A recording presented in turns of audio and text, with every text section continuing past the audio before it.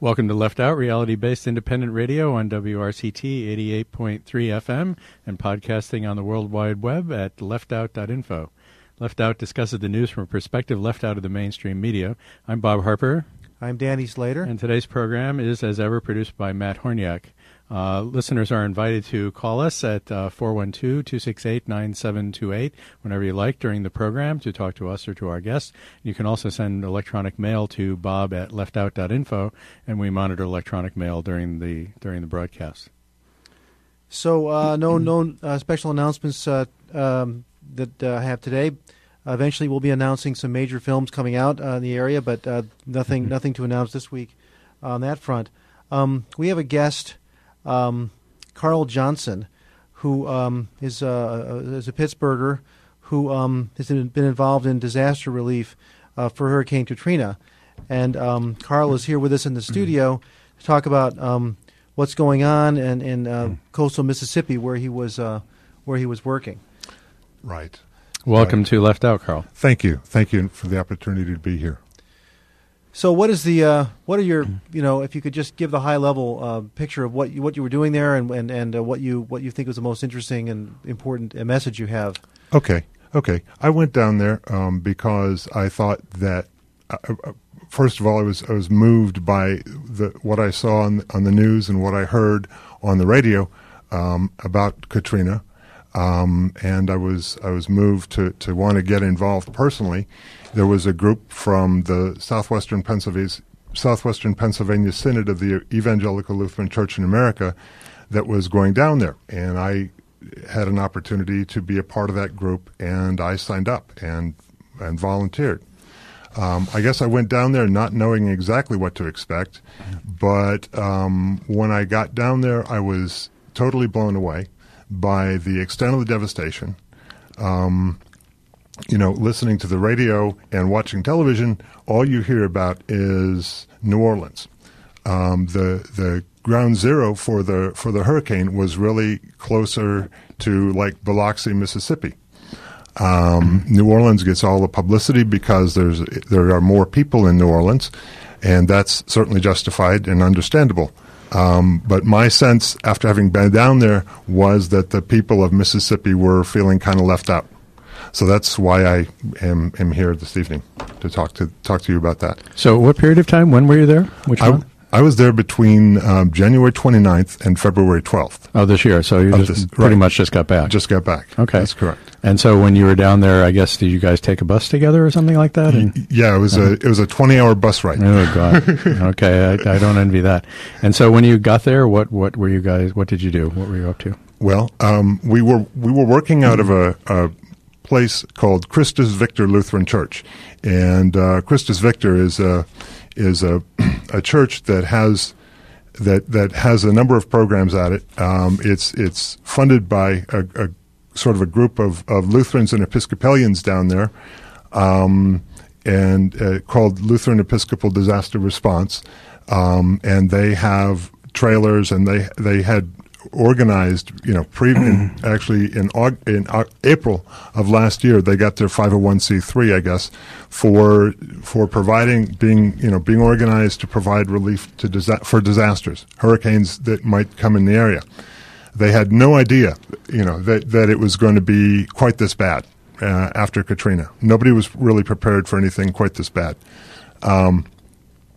But they have a number of services that they offer.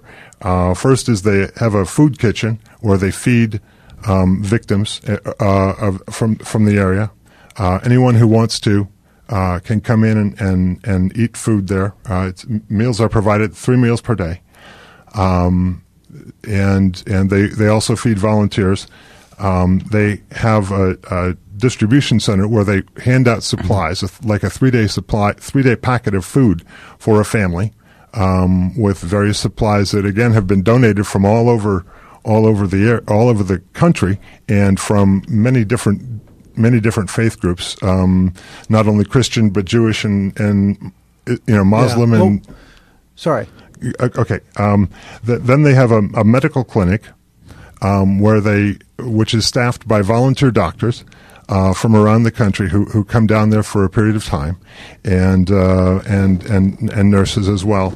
And then they have community workers, volunteers who come down from here again all around the country to spend a week, tearing out old drywall, old mildewed drywall, mildewed floorboards, whatever needs to be done. They also do some yard cleanup and things like that. So that's kind of, those are the various dimensions that they're involved in. So when you say the devastation was can you just talk about that for a second? When you talk about the devastation, the ground zero, if you will, of Hurricane Katrina was not in New Orleans. Ground zero of Hurricane Katrina was closer to Biloxi, Mississippi, or Ocean Springs. When we first got down there, we went around on our way to Ocean Springs. We went about 10 miles or so along the Gulf Coast, what they call Highway 90. And it was a very, very beautiful, had been a very beautiful section of the highway. Right there along on the one side, you can see the Gulf of Mexico, and there's this beautiful white sand beach. And on the other side used to be these wonderful, beautiful houses. A lot of large, sort of almost lakefront type homes. On the Gulf front, I guess. That's exactly right. Most of those homes have been totally destroyed. It was overwhelming to see the devastation of the area, and after about we did probably about 10 or 15 miles on that road. After about halfway through, and we were originally scheduled to be there for a week, and about halfway down this road, I wanted to say, driver, turn around. There's nothing we can fix here in a week. Just because I just felt so totally overwhelmed with the devastation. But then we got to the church, and they said, "Okay, here's what you can do to make a difference in the lives of these people." And it was just very basic, simple, practical things. Volunteering with yard cleanup, and they call them yard crews. And I usually I think about yard crews doing like planting of annuals or perennials, and like doing some hedge trimming or something. This was chainsaws. This was cutting up fallen trees, and just major, just very basic stuff like that. So, you were doing these little. You felt overwhelmed by it, and of course, this group is working continually with groups coming down all the time. That's correct. But still, even with hundreds of people, we're still talking about the amount of work is so enormous that it's not really, it's going to make a small dent in the problem. Right. So, don't you think there needs to be a massive federal campaign to just, the National Guard, if they weren't busy wasting their time over somewhere else, or some other enormous, organized, financially backed government agency to come in and start to work on this problem? That would be wonderful. And I really, before I went down there, I was really down on FEMA, and I still am. I think that a lot of the resources that of the National Guard and whatnot that should have been available here in this country, are obviously being deployed elsewhere, and I have that's an issue for me. But I guess my personal sense is that while other people are talking about that and trying to decide the policy, there are people in the Mississippi Gulf Coast area who need help right now. Yeah. The suicide rate, for instance, is up several hundred times over what it in the Mississippi Gulf Coast area is up several hundred times. I heard somebody told me 900 times what it was before Katrina. It's just people are feeling like devastated, destroyed. One of the things that we've heard a lot about in Louisiana is the racial issue. The fact that most of the hardest hit areas, the low lying areas, were black. But apparently that's not true in the areas that you were working in. That's right. That was not necessarily my experience. I saw a number of probably half or $1 million homes that were totally destroyed. And the insurance. What's the insurance on those homes? Right. The situation is that if those homeowners do not have, if they live outside of the floodplain, they cannot buy flood insurance.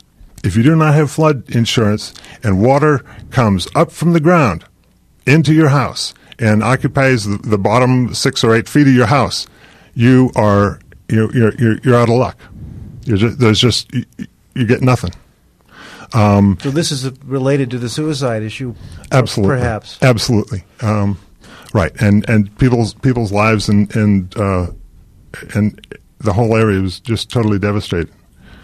So that, I mean, and certainly, I think what we did was very important, and it was just sort of relating to sort of almost a one-on-one kind of a work, with helping a family or a homeowner with a particular task, helping them sort of get back in the process of reclaiming their lives and their property and their home. Okay. And so, how did you pick that area, Mississippi? That's just where your church decided to send you, or? Well, that was the particular congregation that we were staying at, Christus Victor Lutheran Church, had a history of involvement in the community, and I guess they had some connections with the National Lutheran Church, and we're in a position to we're geographically in a position to host an operation like this. One of the interesting things about that, though, is that when Katrina happened, this congregation had no pastor. They still don't have a full-time pastor. They have a couple of interim people who are doing the work temporarily, as a congregation is getting ready to call a new pastor. But it's just an amazing witness. Well, what do you think if somebody hears this show and wants to help? I mean, obviously there's places to donate money to, but what if they want to do something like what you did, to go down and actually spend a week or more? Actually, this reminds me, there's a spring break program. Did you hear about that? It's for college students. Instead of going to Florida or Cancun for spring break, they're encouraging students to go down to the Gulf region and help. Right. Do you know any information how people can find out about that? Okay. What I would suggest maybe going on the web and Googling Katrina, and the organization that I was working with. The church was called Christus Victor Lutheran Church, and they have a website, and it's Christus Victor disasterresponse.org. Christus spelled Christus, Victor Victor, disasterresponse.org. And we can put a link on our website. And that's the church in Mississippi. That's correct. Right. Yes. Okay. Well, thanks very much. Thanks very much for that. I wondered. You said you didn't spend any time in New Orleans, though. You were really just in that one area. We were just in Mississippi. That's correct. Good. Are you planning to go back? I feel a need to go back. Yes, absolutely. I can imagine. Do you have any final things to say about the experience? It has really drastically changed my life. I mean, it has affected my life in a deep way that I never would have guessed beforehand. But it's an opportunity, for people to get involved in a project that will have immediate impact in other people's lives. And it's a wonderful experience. And Lord knows the government isn't holding up its end. Well, that's true too. We can use all the help they can get down there. Right. Well, Carl, thank you very much for being on Left Out. We've been talking with Carl Johnson, who was a volunteer, went down to Mississippi to help in the disaster relief in the wake of the Katrina disaster, and really was here to encourage everyone else to consider going down and devoting their time. And I think it's a great way to spend time if you do have it. So we're going to take a brief break very shortly. You can always call us at 412-268-9728 if you want to talk to us over the air. You can or send electronic mail to bob@leftout.info, and we'll be monitoring the email during the show. So if we're prepared for it, I'm not positive we are. We can take a brief musical break, and we'll be back shortly. I think our producer is okay. So let me mention then a little news break I just got this second while we were finishing up with Carl. Apparently, Olympia Snow of Maine and Chuck Hagel of Nebraska have decided to sell out on the investigation of the NSA domestic spying program that the Bush administration has been perpetrating on the U.S. Population, contrary to the Constitution and contrary to the laws, and they are not going to have an investigation, a subcommittee to investigate it. This is really a catastrophe, because here we are in a situation where the Bush administration has willfully broken the law, willfully violated the Constitution, told the Congress to kiss its behind, and Congress is kissing its behind. We'll come back and talk a little bit more about that shortly. Let's take a brief break. So we have here, just before the break, I mentioned I just pulled up this article right this moment. Maybe many of our listeners know more about this than I do, but apparently it's just come out on CNN that there will be no investigation of the domestic spying program that the Bush administration has been perpetrating on the United States citizens. No, not at all. They're not even going to do a fake hearing like they usually do. They create a new subcommittee to oversee NSA domestic spying. I'm reading. The NSA program has to be approved every 45 days by the new subcommittee, and there's a 5-year sunset clause to make the whole program go away. So, in other words, instead of approving it, are they giving it a rubber stamp exactly. of approval? So instead of having a criminal investigation of the blatant crimes which have been flagrantly admitted by the Bush administration, as I said earlier, in which the Bush administration said, "Yes, we did this, and you can kiss our behinds," the Congress is bending over. The true Republican style, the patriotic Republicans are in there deciding that, well, the solution to this is to just look the other way and to approve the program and not have any kind of investigation. So go ahead. Well, meanwhile, Bush's approval rating continues to drop. Unbelievable. Rapidly. Well, and I'm rather angry. I would say call your senator. A lot of good it'll do you, Senator Rick Santorum. Yeah, that was actually a little thing. And also on the committee, you can call Arlen Specter, who is on the Intelligence Committee. A lot of good that'll do you, but maybe it'll make you feel better. And to call to complain about this, because we are looking at a deliberate, willful, systematic violation of the law, deliberate, willful, systematic violation of the Constitution, and we are looking at a president that considers himself to be above the law, and our Congress is going to just going to turn its back and decide that, well, this is just all well and good, fine and dandy, no problem, nothing to see here, nothing interesting. Well, move along. So I wanted to. This leads into one of the topics was basically just looking around at the media, and there are more and more organizations that have been calling for Bush's impeachment, or at least an investigation into it in Congress. One of the latest ones, a couple I noticed this week, one was from Garrison Keillor of Prairie Home Companion fame, has called for impeachment in an article that he wrote called "What to Do When the Emperor Has No Clothes," and that appeared in the Chicago Tribune, and there's a link to it on our website. Another one that recently came out was in Harper's Magazine. It's kind of a liberal magazine, but still, this is a main article in the March issue by Lewis Lapham, "The Case for Impeachment, Why We Can No Longer Afford George W. Bush," which summarizes his view of the case.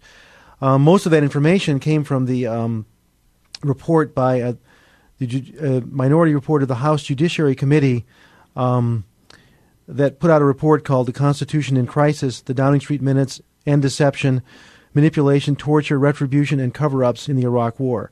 So that title kind of summarizes the 5 or 6 different impeachable things. Oh, that came out even before the wiretapping scandal. That report by that was John Conyers of the House Judiciary Committee had that report.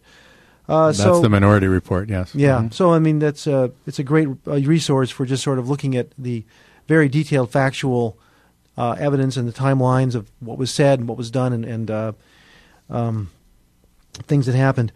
I also wrote a letter to the Post-Gazette on January 7th, which didn't get published, but I'll just read you a little bit of the letter because it's kind of relevant to this. And on September 13th, 1998, the editors of the Post-Gazette called for President Clinton to resign. His crime was having an affair with Monica Lewinsky and lying about it. At the same time, about a dozens of other newspapers across the country called for his resignation. We now have a president who has lied repeatedly to the American people and to Congress about matters of war and peace with dire consequences that we all know about. Yet there have been no calls for his resignation or impeachment by any major newspaper. Why? And then my letter goes on to talk about a few of the more things that he did and the illegal things, and then points out even the legal things that he did are endangering the country, such as going into massive debt, cutting taxes on the rich, gutting FEMA, opposing the Kyoto Accords, and so on. So they didn't publish my letter. I guess a little bit too sharp for them, comparing what their response to Clinton for the Monica Lewinsky scandal compared to their non-response to Bush. Yeah, that's exactly right. Yeah, they're so keen to bring the rule of law to President Clinton when and now here we have the rise of fascism in America. We have the rise of an authoritarianism in America, and we're seeing it every day. Every day, more and more evidence of this comes along, and our Congress certainly is not doing anything about it. The Supreme Court is absolutely in cahoots over this. What defense do we have? What is going to happen? I mean, what is going to happen here? It's outrageous. They are systematically, deliberately violating law. And we must remember that it's a direct violation of the law. It's a direct violation of the Constitution. And they have their little theories, and their theory is that the president can do whatever he wants. The president is above the law. And yet, you say his approval rating is 37%. It's true that Bush's approval rating is 37%, and that's just about the lowest of any president I think that's been recorded. It's comparable to Nixon. I heard it was lower than that, actually. May even be lower depending on the poll. Yeah. But then I have to ask myself, what 37% of the people are possibly supporting this? How can you possibly be supporting this? The ones who aren't listening to this program. It could be complete ignorance. That's certainly part of it. But actually, it brings another point, which I think really has to be said, which is those 37%. I don't know. I don't know very much about how the poll is conducted. Exactly what the questions were that were asked. So it's a certain amount of vagueness. But it's certainly clear that there's a good 1/3 to 40%, something like this, of the country who are absolutely pro-Bush no matter what. And so then you ask yourself, what is with these people? Well, let's assume that they're reasonably representative in terms of like the demographics of the U.S., income levels, and so on. Maybe they're not. I'm not sure. So let's say they're average person. So what is there possibly to support about President Bush? Is grotesquely incompetent. Yeah, but they're watching Fox News, and they're watching or even the mainstream. If you watch Tim Russert, even the so-called unbiased news, I mean, unbiased news. When he gets more than half Republicans on there, and Cheney gets on there and lies, and he treats him with such respect and deference. They pick it up from that. This is certainly part of it. Look what happened. The other is that these people are not, as we've said many times on Left Out, these people are not conservatives. There's nothing conservative about them. Right. There's an interesting. There's been a number of very interesting. Well, didn't William Buckley come out with some about the Iraq War? This pertains to the Iraq War. Right. Oh well, at the moment, yes. So we'll get to that later. The rats are jumping from the sinking ship. William Crystal was on the last 2 weekends on Press the Meat and related programs, in which they was talking about that the Iraq War has been lost, and now I'm old enough to remember the Vietnam War. And, I'm not over the Vietnam syndrome. Being over the Vietnam syndrome means forgetting about Vietnam, as you've pointed out and Left Out before.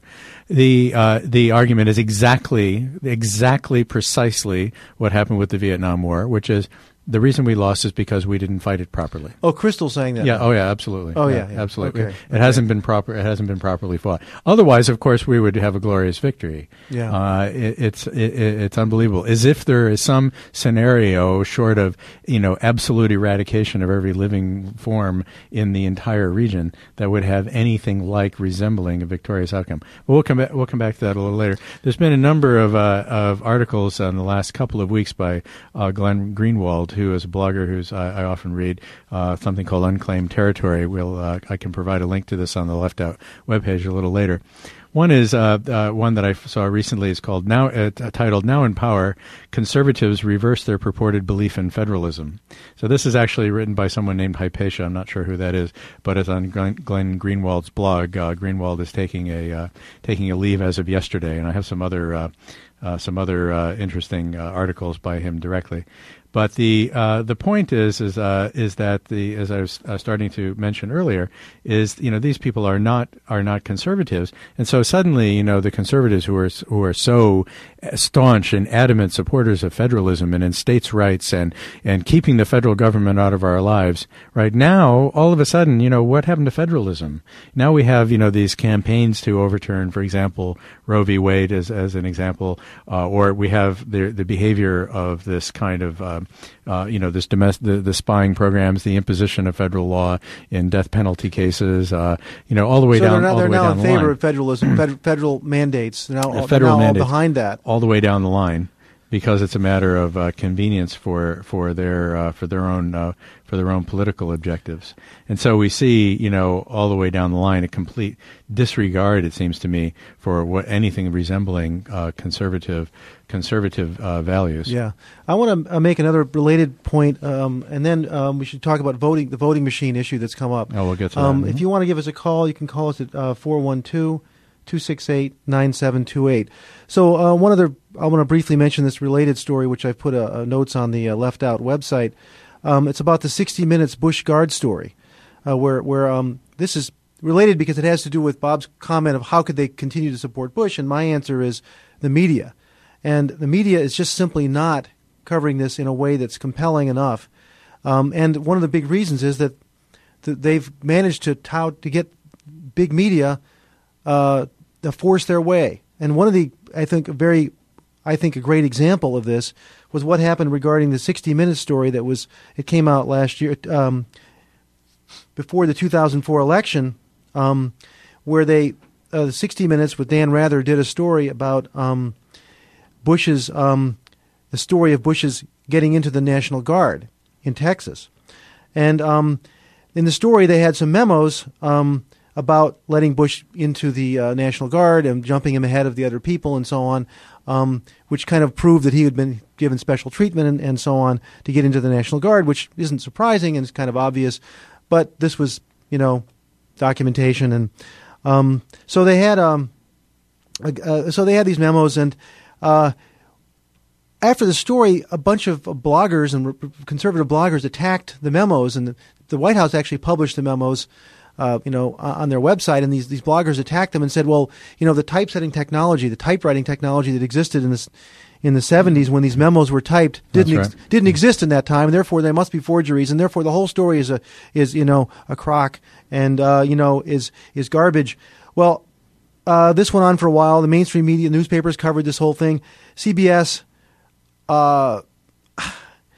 lashed into this, and what happened was Dan Rather got kicked he lost his job as an anchor on CBS News, and three of the major producers for 60 Minutes were fired because of this thing. Well, one of those producers has written a book called, her name is Mary Mapes, and she wrote a book called Truth and Duty, The Press, President, and the Privilege of Power, about her experience in this particular incident.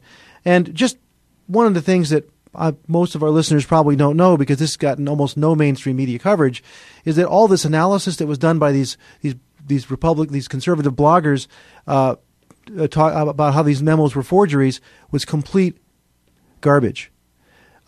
Mary Mapes dug into this, and she found a whole lot of contemporaneous memos from the same offices as the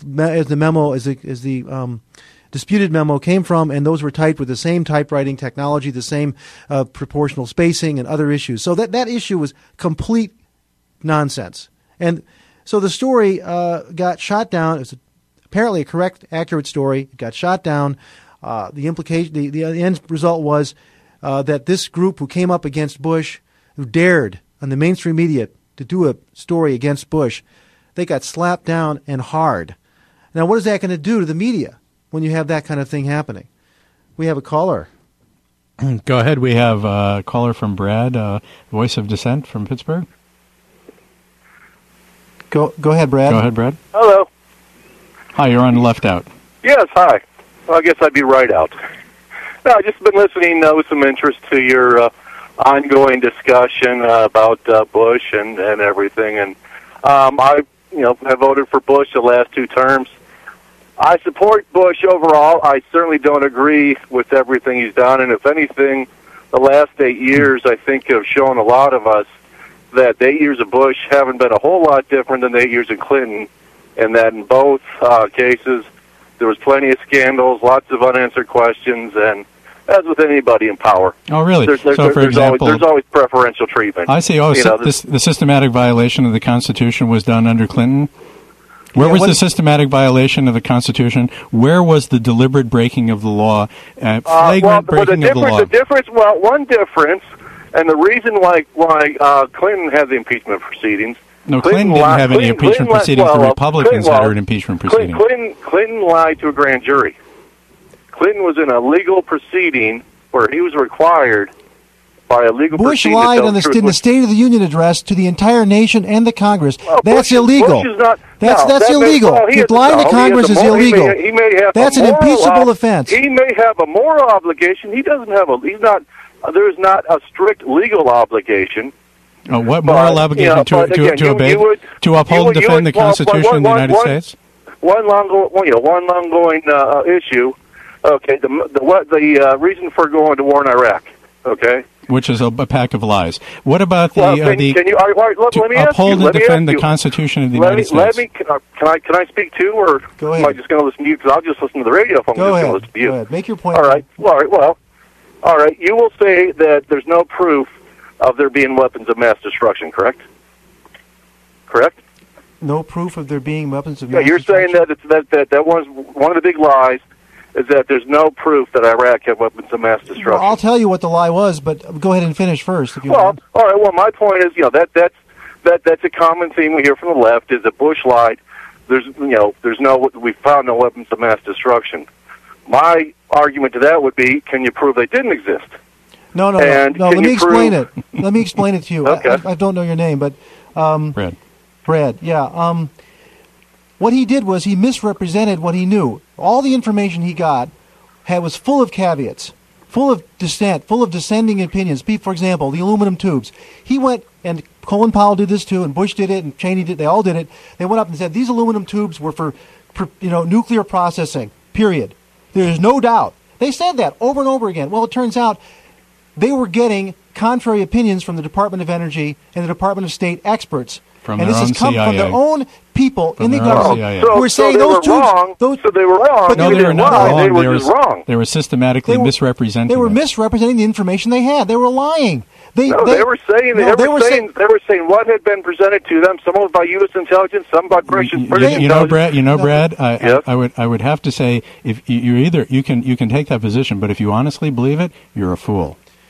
Thank you very much. Name calling is always the easiest way to get out of an argument, isn't it? It's not name calling. It's an observation that anyone who believes that there's some honesty there is completely foolish. These people are systematic liars, systematic misrepresentations. Let me make one other comment. Go ahead, please. Okay. Brad, I would suggest that you read the Conyers report, because it lays it out in very clear, factual ways. Right through. I suggest you read that report. Okay. Well, thanks for calling, let me ask you this. Just one more question for you. All right. Forget about the whole argument of weapons of mass destruction. Are you going to tell me the world is not a safer place without Saddam Hussein in power of that country than when he was? That the Iraqi people. Safer for whom? it's not safer for anybody. It's not safer. Sure, It's much worse for everybody. It's worse for It's everyone. worse for the Iraqis. It's Thousands worse for and the, thousands it's and worse thousands for of people are being killed. 100,000 Iraqis have died. And Iraqis. We have hundreds of and thousands pose of people no threat, were dying every year under Saddam Hussein. No threat to the United difference States of is now America. the difference is now the Iraqis never having a chance to kill each other. Complete fabrication. Okay. Well, thank you very much for calling and continue to live in your world. That's great. Thanks for calling Left Out. Well, there's our answer to our question: who could possibly support George Bush? Someone who believes that, for example, we went to Iraq in order to liberate Iraqis from Saddam Hussein. If you believe that, well, there's a lot you'll believe. That's an example of 30% of the people. I think the other aspect that I was alluding to earlier, before we move on to the voting machines issue, is the quest for authoritarianism. And there's a substantial number of people in the United States who want a daddy figure, who want a father figure, who like authoritarianism. Yeah. And if there's anything that is more anti-American, the thing that is completely against our principles, the principles of the Constitution, the principles of the country from day one, it's an opposition to authoritarianism. And what we see is the continual rise and abetting of authoritarianism. Now we have that the Senate is deciding that we don't need to investigate a flagrant and deliberate breaking of the law, flouting of the law by the president, who willfully asserts that he's above the law, can do whatever he pleases according to his own criteria, and without any regard for the Constitution, without any regard for legal matters. And there is a certain percentage of people who think that ought to be the case. That's nothing short of authoritarianism. Yeah. That's part of the rise of fascism Right. in every authoritarian state. We also see now the Bush administration going aggressively after what they call leaks. These are leaks that are politically embarrassing, not leaks that they perpetrate, not leaks that they put out in order to their advantage. No, they're going after leaks at reporters who report the leaks that happen to be embarrassing to them. Right. This is exactly the same in any authoritarian government on the face of the earth. This is what happens. Exactly the same in every circumstance. And so we see, I think, a systematic and continuing rise of authoritarianism in the U.S. And people, I think, should be terrified of this. Yeah. This is absolutely contrary to every principle. It has nothing whatsoever to do with security. Nothing whatsoever to do with any of the nonsense that this fool in Washington spouts. It is completely a bald assertion and grab of power. Yeah. Just one little response to what the caller said, that the idea that somehow this has improved the safety of this country is just, that's absurd. I don't think even the experts are not saying that. I mean, that the rise in anti-Americanism all over the world has been tremendously bolstered by this illegal, immoral war. You can give us a call at 412-268-9728. If you don't agree with us, we'll argue with you, as you heard, but you're still welcome to call. Let's talk about the voting machine issue for the next 15 minutes before the show ends. So there's a lot going on. It's kind of the process of checking voting machines in the county has been ongoing for 9 months or so, and just recently the election board voted, apparently decided to go with a certain contract from a company called Sequoia Systems to make the voting machines for Allegheny County. And apparently Sequoia is going to be getting these machines deployed as soon as possible, even in time for the May primary. Now, there have been a number of public meetings that Bob and I have gone to various of these meetings and listened and talked at the meetings, and some of them were interesting. I went to one on February 27th, and I was just kind of shocked to hear some of the comments by the members of this voting board. There were three people on this commission that was making this decision: John DeFazio, Dave Fawcett, and the county executive Dan Honorato. So it was a couple of things were said that just shocked me by those people that made me feel like they just either were some sort of political process that forced them, or they were just not paying attention at all. For example, John DeFazio said there are no certified machines that had a voter verifiable paper trail that we were allowed to approve. Well, it's not true. There is a class of machines that do have a voter verifiable paper trail. those are the optical scan machines. You take a ballot, you mark it with a pencil or pen, to mark it who you're voting for. You stick it into an optical reader. It reads your vote. The ballot goes into a box. That ballot becomes the voter verifiable paper trail. And those machines have been available, and they satisfy the state requirements. But somehow DeFazio made the statement that there were no options that had a voter verifiable paper trail, which was just ridiculous. After all these months of work and the testimony by me and Bob Harper and Dave Eckert and other people who are experts on these things, more expert than me and Bob. So that was one thing. Another thing that was said, and Dan Honorado one voter asked a question. One member of the audience asked a question saying, well, what's going to happen if we have a vote and the counts come out to be completely preposterous? But they're just so wrong, and we don't have any way of recounting them. Honorado's answer was, well, the current lever machines don't have a paper trail either. Well, that completely misses the point that us computer scientists have been making, that the mechanical machines are not like the electronic machines. The electronic machines can be corrupted and changed in much more dramatic ways, much more surreptitiously, that you can't do with a mechanical machine. You can do it on a grand scale all across the county. You can do it to make the machine behave in completely arbitrary ways because it's an electronic machine, it's a computer. And to classify those as being the same is just Well, and moreover, just the fact that something is wrong doesn't mean that therefore we can't we shouldn't, just because we didn't have any audit capability on those machines doesn't mean we shouldn't have them on the new machines. That's right. So that was just so frustrating to hear those things stated during the meeting.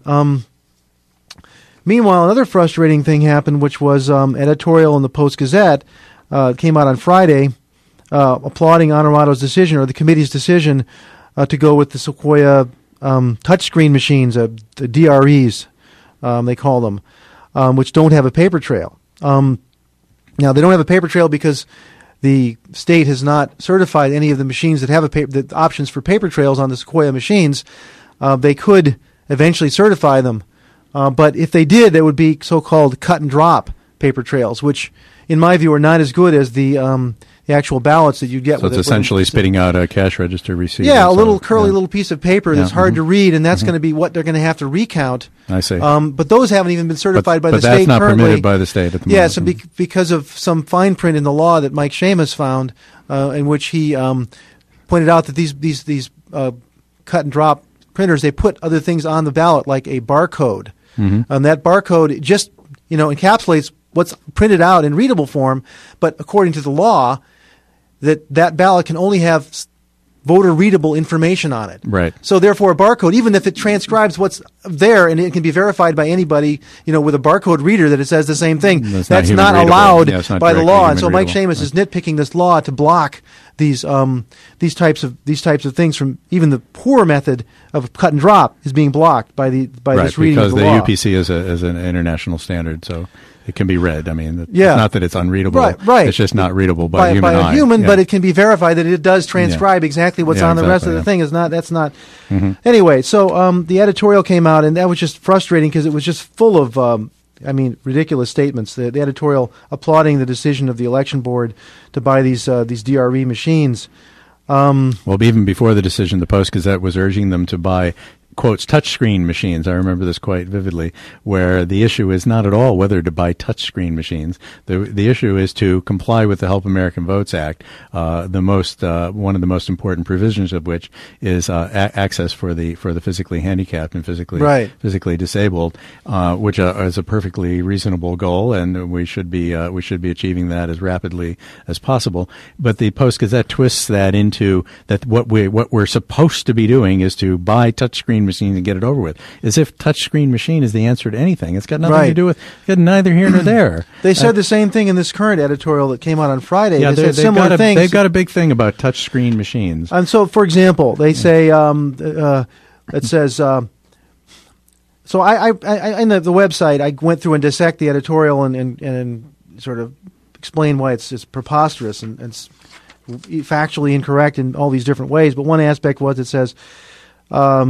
Americans trust computers for life and death functions every day, and it seems to us that paper ballots run through a scanner are not how most Americans will vote as the 21st century advances.